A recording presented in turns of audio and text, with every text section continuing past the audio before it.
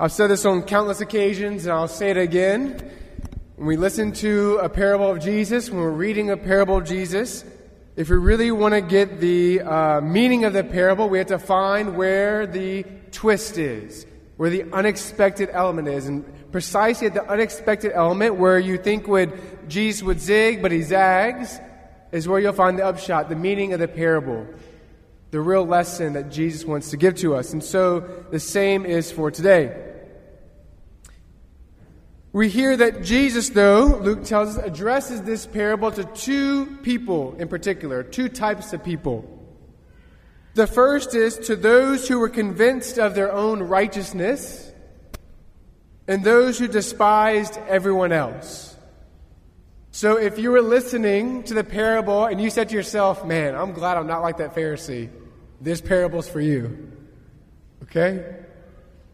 So those who were convinced of their own righteousness and despise everyone else. And we have two characters in the story today, a Pharisee and a tax collector. And they both go up to the temple to pray. In other words, modern context here, they kind of go to church. Both of them are walking to church. Both of them approach the church, right?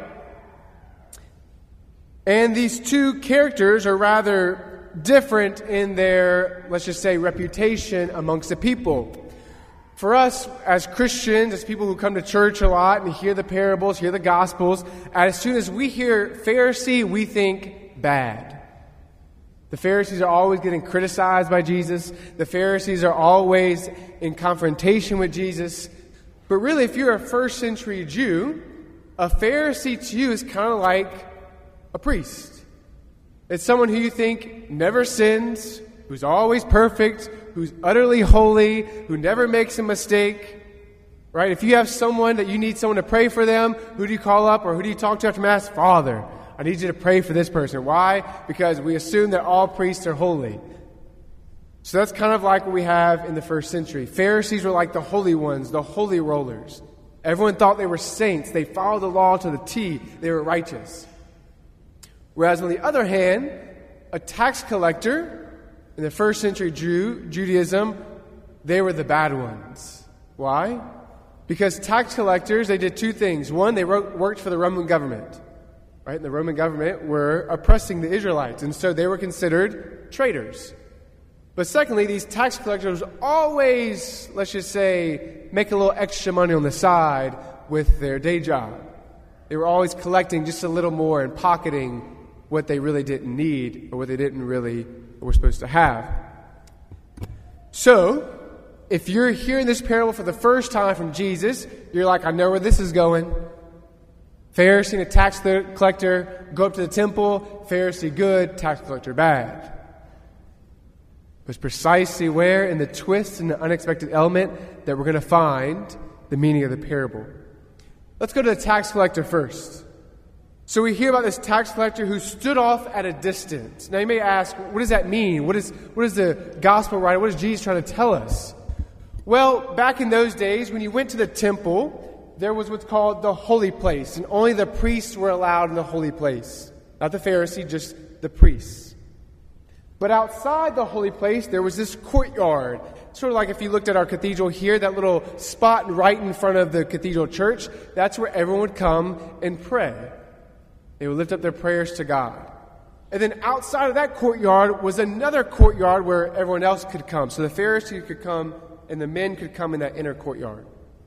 So we find this tax collector standing way, way off from the holy place. This is kind of like him sitting in the back of church, okay?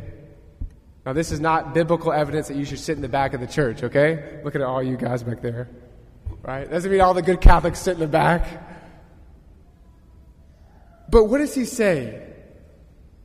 His prayer is simple and his gesture is simple. It says he doesn't even look up, but rather he strikes his breast and says, "Oh God, be merciful to me, a sinner."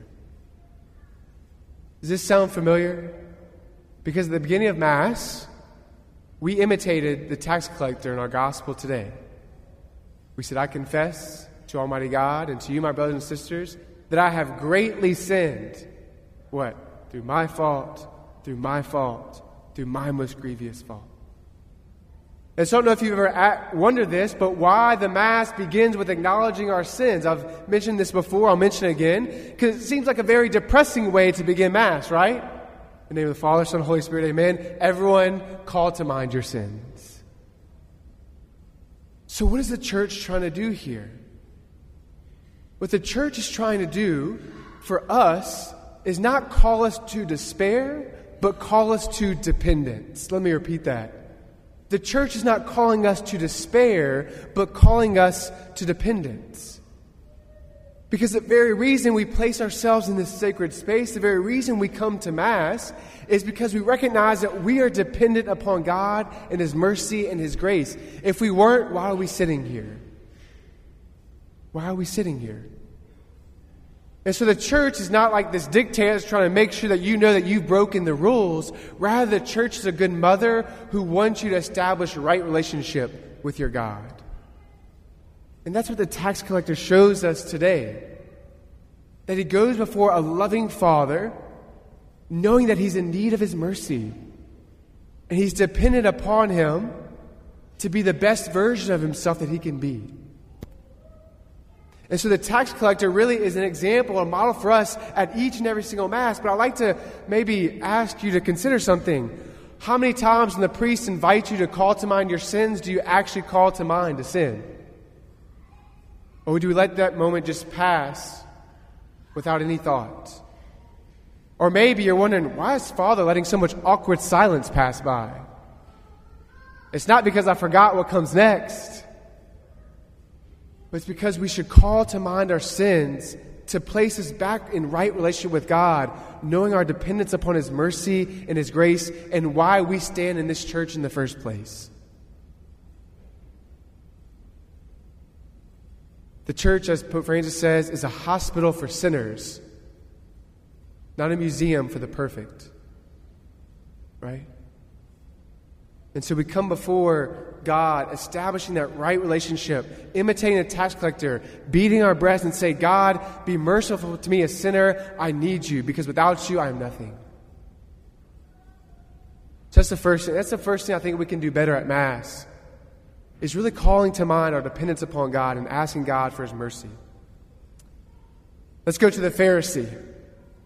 So we hear the Pharisee took up his position and spoke this prayer, but did you notice who he spoke the prayer to?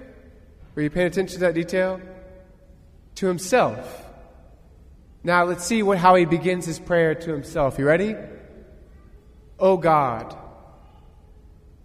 Oh God. You see, the Pharisee is not like the tax collector. The Pharisee doesn't acknowledge that he needs God. He makes himself God. And he prays to himself and says, oh God, I thank you that I'm not like the rest of these people. I'm not adulterous. I'm not greedy. I'm not dishonest. And I'm not even like this tax collector over here.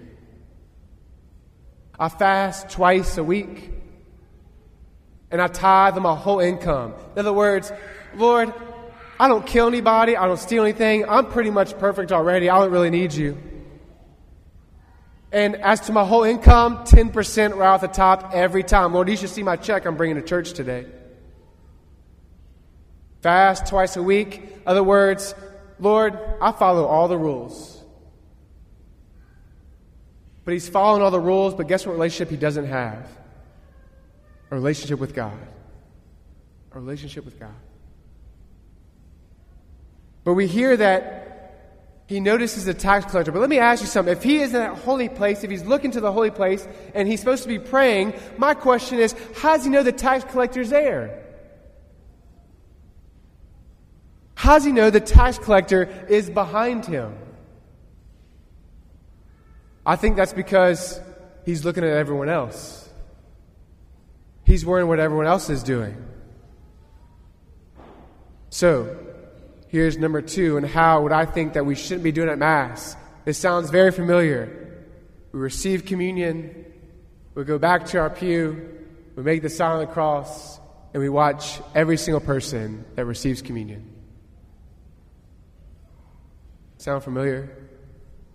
Or we follow that unwritten rule that we all think is a legitimate rule, that's no rule at all, is that when the priest sits down, I should sit down.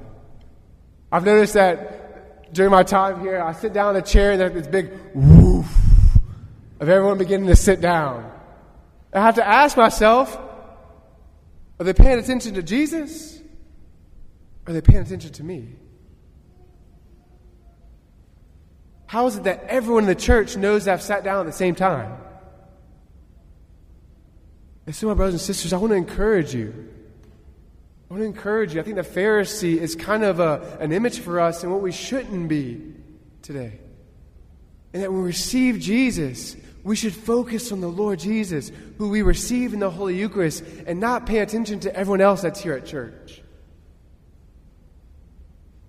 Not pay attention to how the priest is purifying the vessels, or what mistake the server is making. But rather, when we pay attention to everyone else, we're missing an encounter with the living God who dwells within us in the Holy Eucharist. So to ask ourselves, do we really believe who we receive in the Eucharist? Y'all, we're watching everyone else, and we're missing an encounter with Jesus Christ, the living God, who is within our very bodies as we receive communion. And then we say, Father, Jesus doesn't talk to me. Father, Jesus isn't showing up in my life. The question is, are we paying attention to everyone else? Or are we paying attention to Jesus? Are we trying to seek Him in that moment of intimacy, an encounter with Him? Or do we pay attention to everyone around us? I think, my brothers and sisters, that the remedy to this is if we do the first thing I talked about well, we'll do the second part well. This is what I mean. If we truly acknowledge that we're all sinners at the beginning of Mass, we'll know that everyone in this church is the same, and we won't need to look at them for the rest of Mass. We know who's here. We're all sinners, aren't we not? In need of His mercy, in need of His grace, dependent upon Him. And so my invitation to you today and every other time you come to Mass, when you receive Jesus, don't watch everyone else receive communion. Focus on the Lord. Focus on who you just received. Speak to Him. Tell Him how much you love Him, how much you're dependent upon Him, how much you need Him this week.